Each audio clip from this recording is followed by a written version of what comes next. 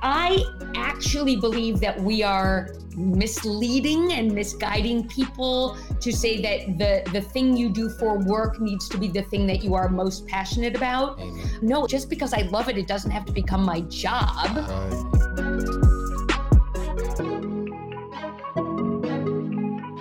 Welcome back, everybody, to another episode of Living Good Currency with Tony and Tobias. We appreciate you. We love all the love and support, and we welcome you back to another episode that we're really excited about. And for those who are listening for the first time, Tobias and I sit down with guests that really inspire us, that people who have lived a life that we believe of purpose, aligning their passions along with their purpose to do good for themselves and others.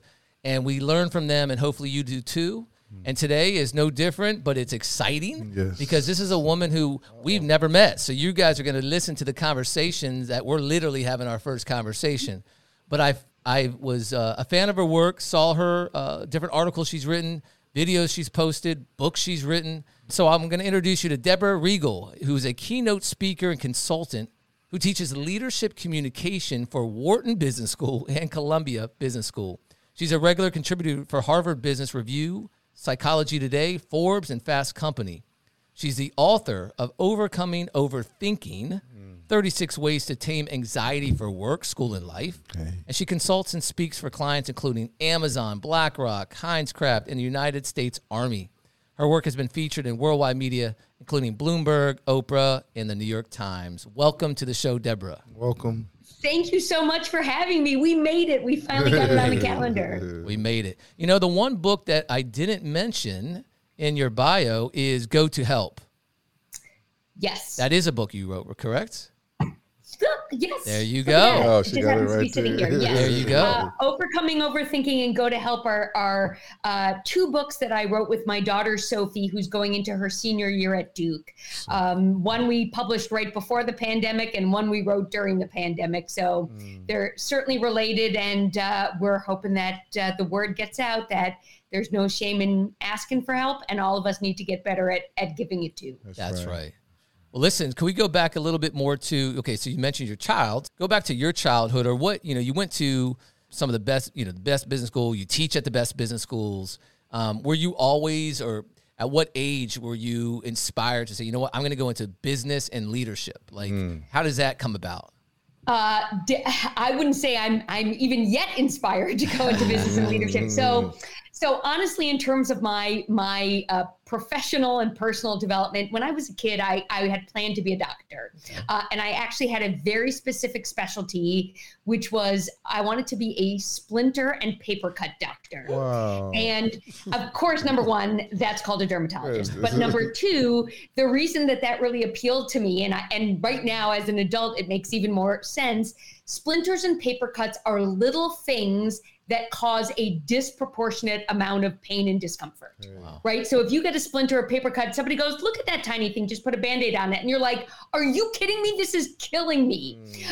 And so I think I was always a little bit interested in things that had a disproportionate impact, positive and negative, from something that maybe didn't look like it would. And that actually is sort of a theme that has shown up in my role as a leadership coach and a leadership consultant. Is it may even be invisible, but it's having a massive impact. So the way I really started my career, so long story short, organic chem knocked the wind out of me in college, and so I did not become a doctor. But really the basis of growing up in my career started from my high school extracurricular activity, which was speech and debate. And so I spent every single day from age 14 to 17 learning how to design a presentation, deliver a presentation. I spent my summers traveling around North America at speaking competitions. And my senior year of high school, I won the national championship in public speaking and speech writing. Wow. But no. My junior year, I didn't win because somebody crushed me at the national competition, and you may have heard of her, a little person we know as Justice Ketanji Brown Jackson. Wow! So she and I were always competing against each other, and I was so relieved when she graduated, so that I had a chance. And so I ended up really learning public speaking and being invited, even when I was in college, to colleges and corporations to teach people that. And then when I was in college at the University of Michigan, I helped found the University of Michigan's first improv comedy troupe. And so I was able to take the background I had in preparing for a presentation and now mix it with, well, what do you do if you can't prepare? And so that theme of helping people think about preparing and helping people have sort of a scaffolding for what to do when you can't prepare has been a through line of my professional career since I was 17, and I'm now 50. So I've been doing that part of my job for a really long time, and then added on to it executive coaching, other kinds of communication and leadership training. But that really started when I was 14 years old, this part of my profession. I love it. I mean, a lot of times you go back to your childhood to discover maybe some dramas or things that you need to fix, but also it could be such a place where you can realize, where did that spark come from? You know, yes. Where did this spark that I keep chasing, that I'm trying to figure out where I feel a little bit that I'm not fulfilling, this is desire, and it really just peeling back that onion and realizing, man, it's been when I was 6. I mean, we interviewed someone yesterday who was when they're at age 6, the spark came and led to their successful career. You're like, but then there's people that are listening right now. They're saying, well, that sounds great. Congratulations for you guys. But I can't think of what my spark was as a child. I kind of liked everything, not sure what. Or do you have a way for them to kind of, discover what this spark can be? Do you teach that at all? So I've got a couple of different perspectives, and while I am not a career coach, Correct. right, that's its own specialty. Yes. The leaders who I do executive coaching with are often talking about that in the context of a job or a career. Yes. I actually believe that we are misleading and misguiding people to say that the thing you do for work needs to be the thing that you are most passionate about. Amen. I don't believe that. I think that sets people up for a lot of frustration. What I do believe and what I do say to people is, as they're thinking about their job or their career, I ask them to reflect on what do you want your life to look like and feel like? And your job is a part of that. So pick a job or a career that you have that allows you to live the kind of life that you want. And sometimes what that is that they pick a job or a career that pays them enough so that they can pursue their hobbies on the weekends, or gives them enough flexibility that they can care for, their family or take care of hobbies during the week. The job doesn't have to be the passion. The job has to permit your life to fulfill your passions. That goes into that work-life balance we were just talking about. This in a previous call, Wayne Dyer, God rest his soul, would often say, if you change the way you look at things, the things you look at change from a quantum physics standpoint. So if you take that, what you just said is, if you put the emphasis on so much of the passion, because they say, well, if you love what you do, it's not called work, right? We hear that a lot. And so people are trying, well, I want that. I mean, who doesn't want to work? So you're constantly, so it's not necessarily that's wrong. That fits some people's, work, that they absolutely love what they do, and therefore it doesn't feel like work. Great. But what about the rest of the people out there? But I love the way, if you just change the lens, if you just change it, like, it's less about the fact that you're pursuing this particular work passion of yours, but what this work profession is doing is allowing you to focus more on your personal and perhaps spiritual passions, and taking advantage of your time. And I think that frees up the burden that one may feel, because they can reevaluate the time that they're spending. That's right. I mean, you got to look at it holistically. And a couple things occurred to me. So first of all, I quoted Wayne Dyer in every speech that I gave in high school. I think he was in there everywhere. So that is just ongoing genius, number one.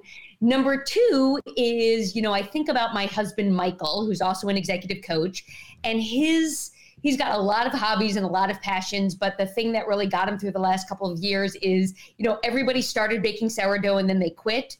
He did not quit.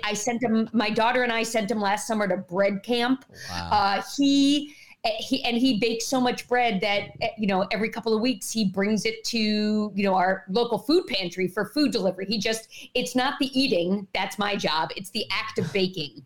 And so many people have said to him, well, why don't you open up a bakery? And he was like, no, just because I love it, it doesn't have to become my job.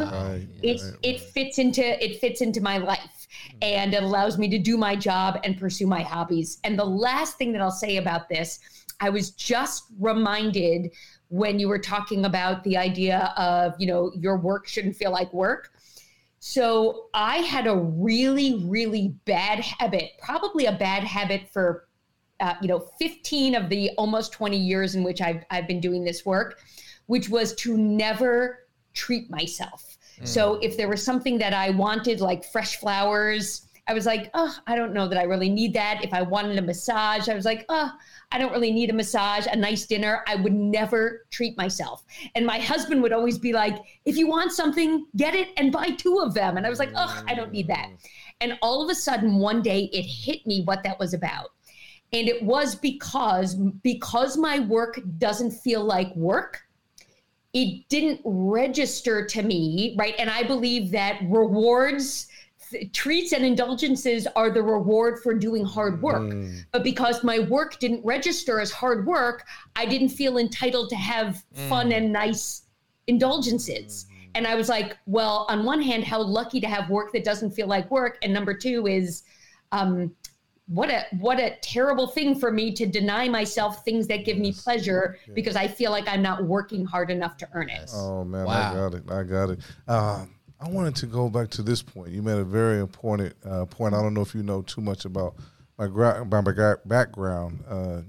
30 years inside of incarcerated space for a crime that I didn't commit, through the work that I did inside, service that I did inside with the souls of the men inside that, my sentence was commuted. Prison taught me a few things, and one of the things it taught me is, it's a system of pain and trauma in our worst moments. It wasn't a situation in which we're being celebrated. It was punitive.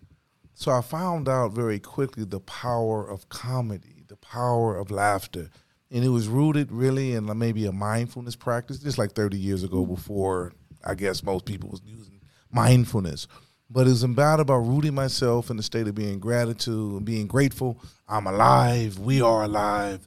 So allow that to be a better energy than being angry and full of rage and maybe shame. So we're asking you, what is the power of comedy? What is the power of laughter? And even if it's laughing at ourselves or our circumstances. So as a person and a leader, can you offer some insight on that? Yeah. Oh, what a thoughtful question. And thank you for rooting it in the context of what you found in your experience. Yes. I will often say to my clients, and even hopefully, future clients, people who haven't hired me yet to work with their teams or their leaders, to say, I'm always going to take the work seriously, but I'm not going to take myself that seriously. And in fact, I work best with people who take the work seriously and don't take themselves so seriously. I love it. So I think the laughter, number one, it's a great stress reliever, as you certainly know, right? We release all sorts of, endorphins, and it just feels good. Something that I have found to be true about comedy is based in truth, right? So people, when you go to a stand-up comedy night or an improv or something like that, the place where people laugh the hardest, or where they're like, oh, yes, and then laughing so that their cheeks hurt, is the place where they spoke a truth that you recognize in yourself. I love it. Right? And it can often be the spoonful of sugar that helps the medicine go down when somebody is sharing a truth that might be a little too painful to acknowledge with a direct hit. Yeah. But it's a sideways way of helping you think about things. Yeah. And I will also just say that because a lot of the work that I do is helping leaders become better communicators and presenters, often I'm working with a leader who is trying to use humor, but it's at other people's expense.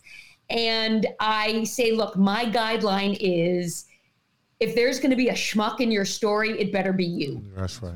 Right? You're not throwing anybody under the bus. If you're making fun of anyone, it better be you. And that actually makes you a little bit more accessible and vulnerable to people who may be intimidated by the power that you bring. So there are so many ways to leverage humor.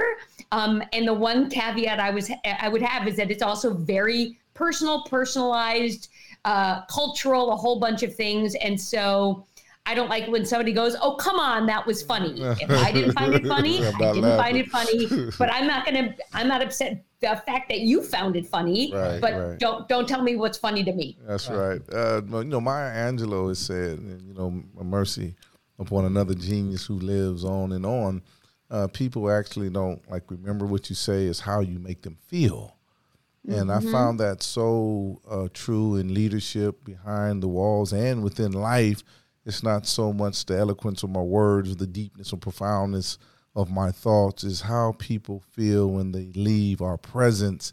And I figured that those truths, and maybe these are like some hurtful truths, especially dealing with incarcerated people or people who might be imprisoned in certain concepts, ideal, implicit, explicit biases kind of situations, that when they can leave feeling better than they maybe when they first met you, that we've accomplished something in life. So when I heard you say that was a part of your college experience introducing humor, I found a connection in that I was one of the people who introduced just really laughing. Since we're here, we don't have to be miserable.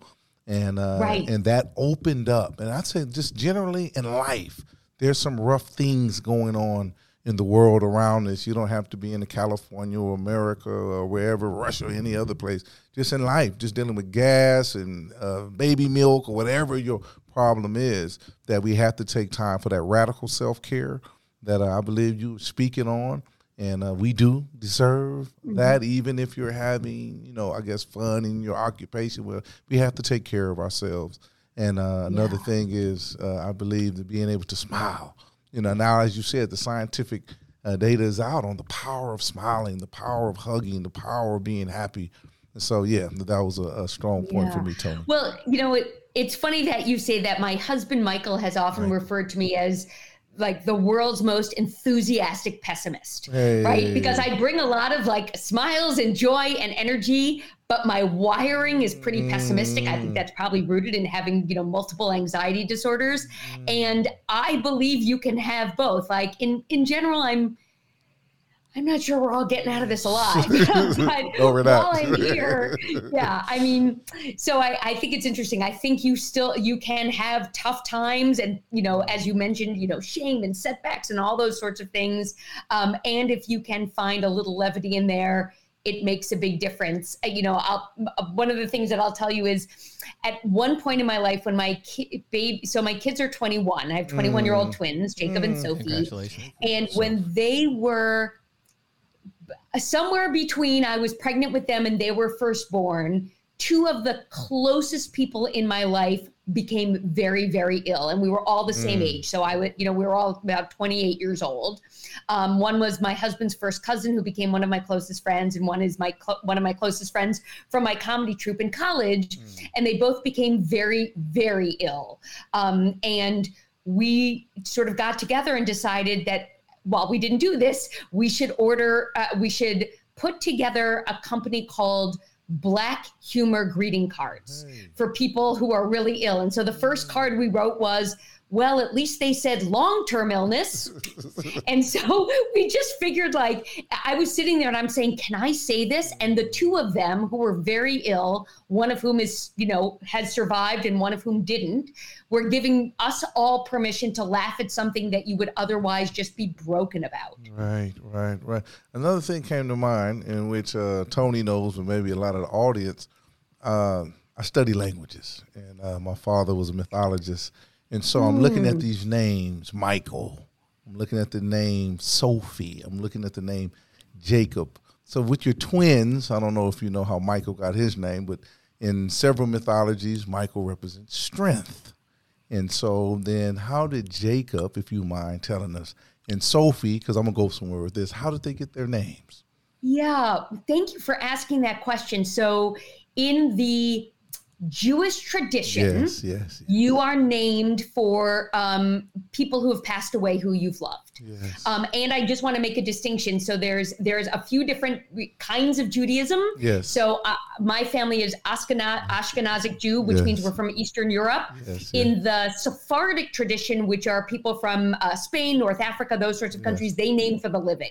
Right. But we name for the dead. And so my grandmother was Sophie. Yes. So that's how she got her name. And Jacob was a little bit of a mind game. Yes.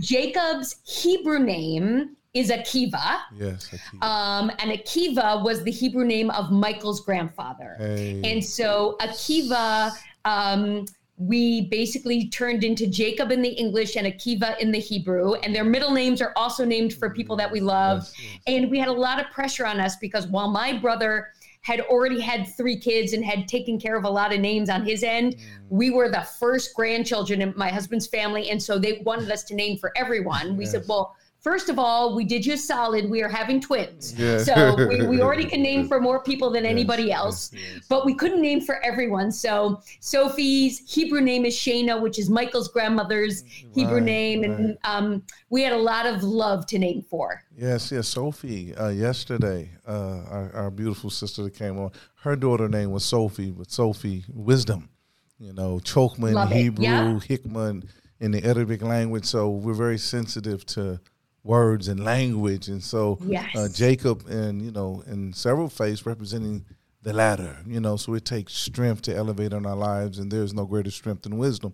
So I'm seeing this energy surrounding you and how you just so candidly said, yes, it might be some kind of mental stuff going on here and there inside of your life, and you said that, and you said there might be a dichotomy going on. I'm the most enthusiastic, and the word enthusiastic actually means to bringing God in space. Oh, I didn't know that. Yeah, in enthusiasm. Give me the etymology of that. I want to know more. Theo, which is God, asm, the act of.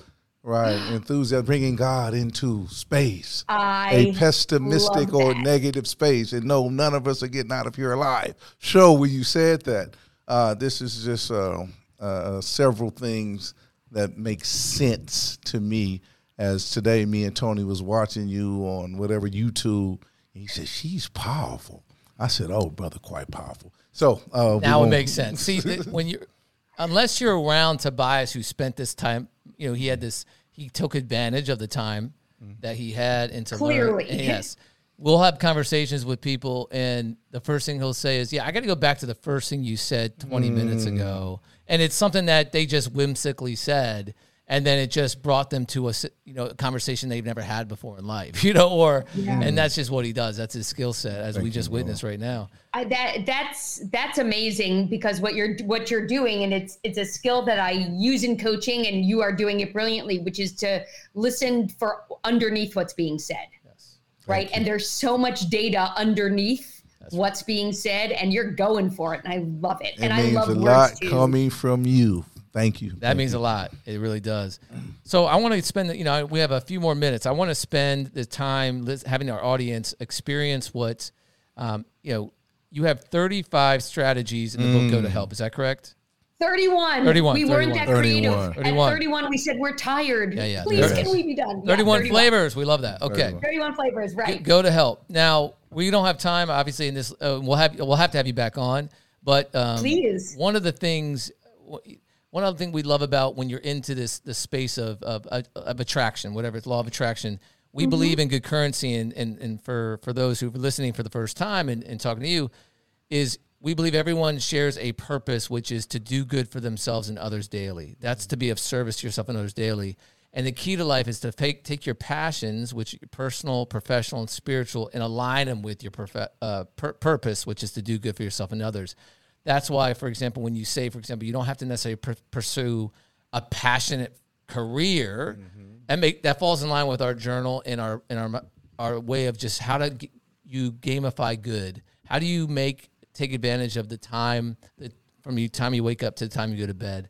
And it all starts with making the intention, right? So intentionally, I'm going to write a few words on my personal purpose: to be healthy, good brother, good father, good husband, Professionally, I want to work on projects that scale good news. And spiritually, I want to please God. So then every action that I do throughout the day, I try to align with that so that I know, and I leave the results up to fate, whatever it may be, right? Because we plan on having this conversation. We didn't plan on the Wi-Fi going down. That's the result. That's out of our control. And when you let go of the results, it actually is freedom.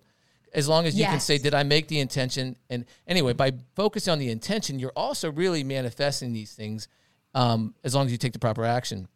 And so when we were looking at some of the things that we wanted to talk about today, we went on and looked at some of your YouTube clips to say, okay, well, we don't have time to discuss all 31 and other things, but what are some of the things that resonated? And in real time, something we just dealt with this morning, we popped up. Which one was it? Number 25, right? 25. We popped up number 25. We didn't plan. We didn't know what number 25 really was going to resonate. I've got to look at what that is. No. We'll tell you. We're going to tell you what number 25 But number 25 so resonated with us that I literally we just had to stop and look at each other. And so could we share what 25 is? Yes, 25 it's the encouragement for commitment and accountability. The dirty word. Can you tell us? The dirty word. I'm so glad I'm going to. I mean, look, I'm from New York, so I got a lot of dirty words. Right. But this one is safe for work. Yeah, so you said the dirty word, and I'll let you go into that. The dirty word is we. Please. Yes.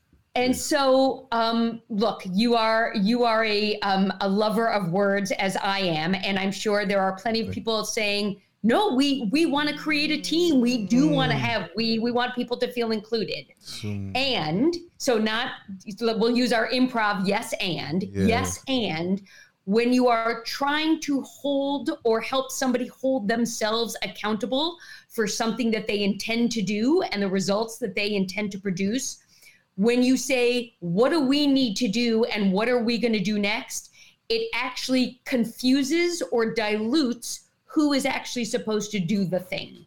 And so, look, I work with leaders, and leaders are wanting to be compassionate, but also need to hold people accountable for things. And I say, if you can change one thing, stop using the word we. I know it sounds compassionate. It's actually muddying the waters because it isn't we, unless it is, it's you or me.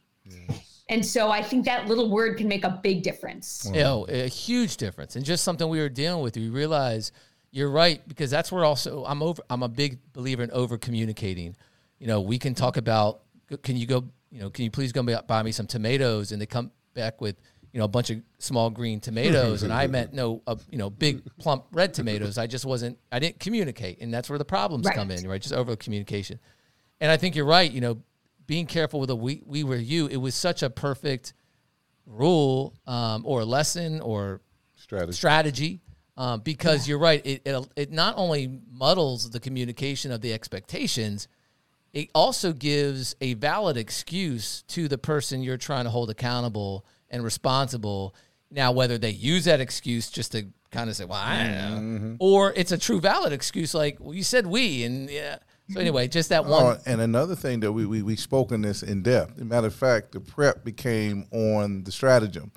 And we're not coming from a judgmental, accusatory you or woo. No, this is really coming from a place, as you said, it's the same spirit. What can I take off your plate?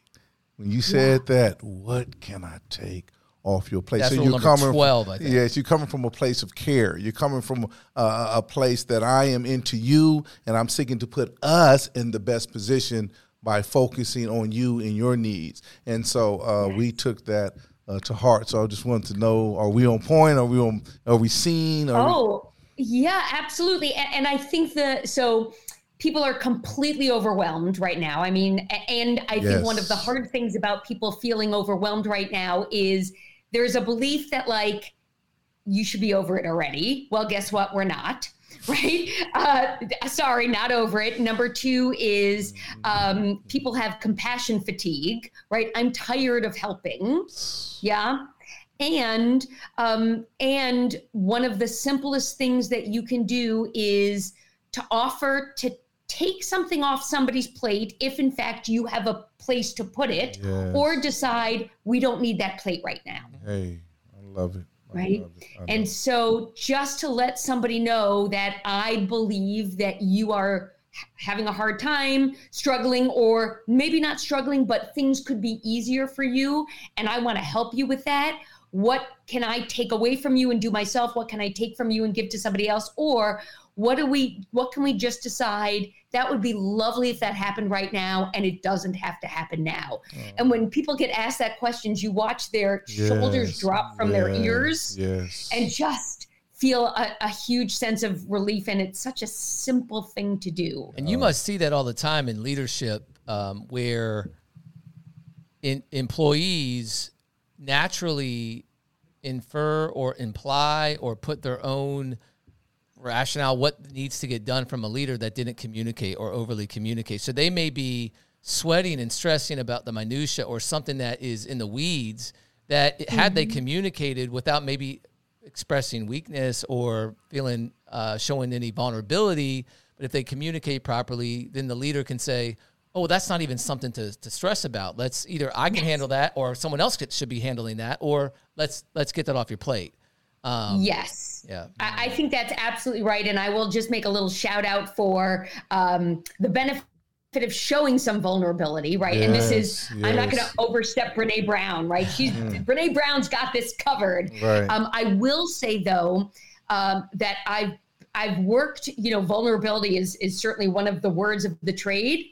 And I've worked with leaders in specific professions where their whole training is about not having vulnerability. And I don't mean it personally, but for example, if you are in financial services and banking, right? If you are protecting your clients against risk and volatility and vulnerability. So to say to a leader in a role that's been trained to not be vulnerable, become vulnerable, it's actually the right message, but you'll love this, the wrong word. I got it. Right? So we've been experimenting with new words. So rather than trying to be vulnerable, what if you were willing to say, I don't have it all figured out, or there's more I could learn here, or, I've experienced setbacks too. Take the word vulnerability off the table if it doesn't strike you the right way and it feels like it would undermine your credibility, but at least show that you're learning, you're growing, and you don't have it all figured out. Oh, we appreciate you. I think we have, I just want to ask, so Deborah, you and your daughter came up with and wrote this book. Can you just share that family bond? Like, how did that happen? Like, what is your daughter? I mean, she's at Duke, clearly. And is this a time where, because we were just talking earlier as well, is about the different generations and the millennials and the Gen Zs and different psychologies that they may have in the workplace, and they grew up a different way. They had technologies and different things and resources.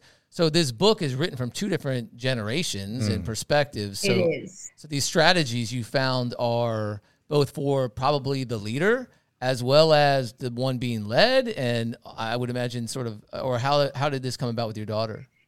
Yeah. So first of all, I just want to give a shout out to Gen X because we are the forgotten generation. Yes. So just shout out to my fellow Xers over there. Yes. Woo woo. So I certainly recognize that we are of different generations. And the way that the generational lens showed up in both Overcoming Overthinking, our first book, and then this book, Go to Help, is that the audience I had in mind when writing this book was for professionals, right? Leaders, direct reports, people using this in organizational life, and parents, right? I mean, I can tell you that many of the skills that I use in, leadership are skills that I use as a parent. And Sophie wrote this. Sophie's contributions to this book were written for somebody trying to manage up to their parents, right? So for teens, for young adults, for adult children of aging parents. So between the roles of, professionals, parents, partners, and, offspring, which should have a P, but I will let you get back to me on what that is. We sort of split the generational approaches. So the book has examples from, leadership coaching in a workplace, to challenges that parents have, to challenges that, young people have, because being able to offer help well, being able to ask for help well, and being able to actually accept it and receive it well doesn't know an age or a generation. I think this is, I'm so glad we got that one last, that was a powerful explanation, because there's not enough of those resources, I feel like, that can actually combine both from that perspective. So I know we're going to do this rapid fire round that Tobias is going to do. Hey. And then right before we finish, we want to make sure that we know, to our audience knows where to follow you and where to buy the books. Okay. Awesome. Rapid fire, and this is real simple. Give us your favorite quote. Your favorite quote. Yeah, quote. Quote. Yes, ma'am. Yeah, the purpose of life is to be defeated by greater and greater things. Rilke. The purpose Love that. of life is to be defeated by greater and greater things. That's one problem I like reflecting. Next, your favorite book for the moment or in the general? Yeah, my favorite book is not of the moment. My favorite book is A Tree Grows in Brooklyn. A Tree Grows in Brooklyn. And lastly, your favorite natural space. Your favorite natural space. I see it. Garden I have in my backyard. Of course. Does that count? Yes. Man, that's the most important natural space. Oh, I thank you, and we honor your presence today. Deborah, this has been awesome, and you've been such a breath of fresh air. And this is the best part about what we're trying to do. We want to just empower our audience, and we appreciate you. So where can our audience follow you and also buy the books? Awesome. So you can get Overcoming Overthinking and go to Help on Amazon. Awesome. Or if you call your local bookstore, they will stock it for you, depending on how you feel about Jeff. You can decide where you want to buy it. You can find me on my website at DeborahGraysonRiegel.com, and maybe we'll spell it somewhere for folks. We'll have it. Come find me on LinkedIn. I'm always posting those videos and the articles that I write. So if you're interested in any of these topics, that's a great way to find me. And I'm also on YouTube. So come find me any of the places that feel easy to you. I definitely recommend our audience do that. That's exactly how I found Deborah, was on LinkedIn, watching these videos on YouTube. They're so powerful. They're so, and some of them are long, which is great. You can enjoy it. You can sit back and relax. And then there's also these very short bursts of strategies from your go to help that I think are unbelievably powerful. So Deborah, thank you so much for your time. We appreciate you, and looking forward to having you back on the show. Would love it. Awesome. Thank you very much. Don't forget to check out new episodes every Monday. We're super excited about this. I'm Deborah Grayson Riegel. I'm Tony Samadani. I'm Tobias Tubbs. And we are living good currency. Hey.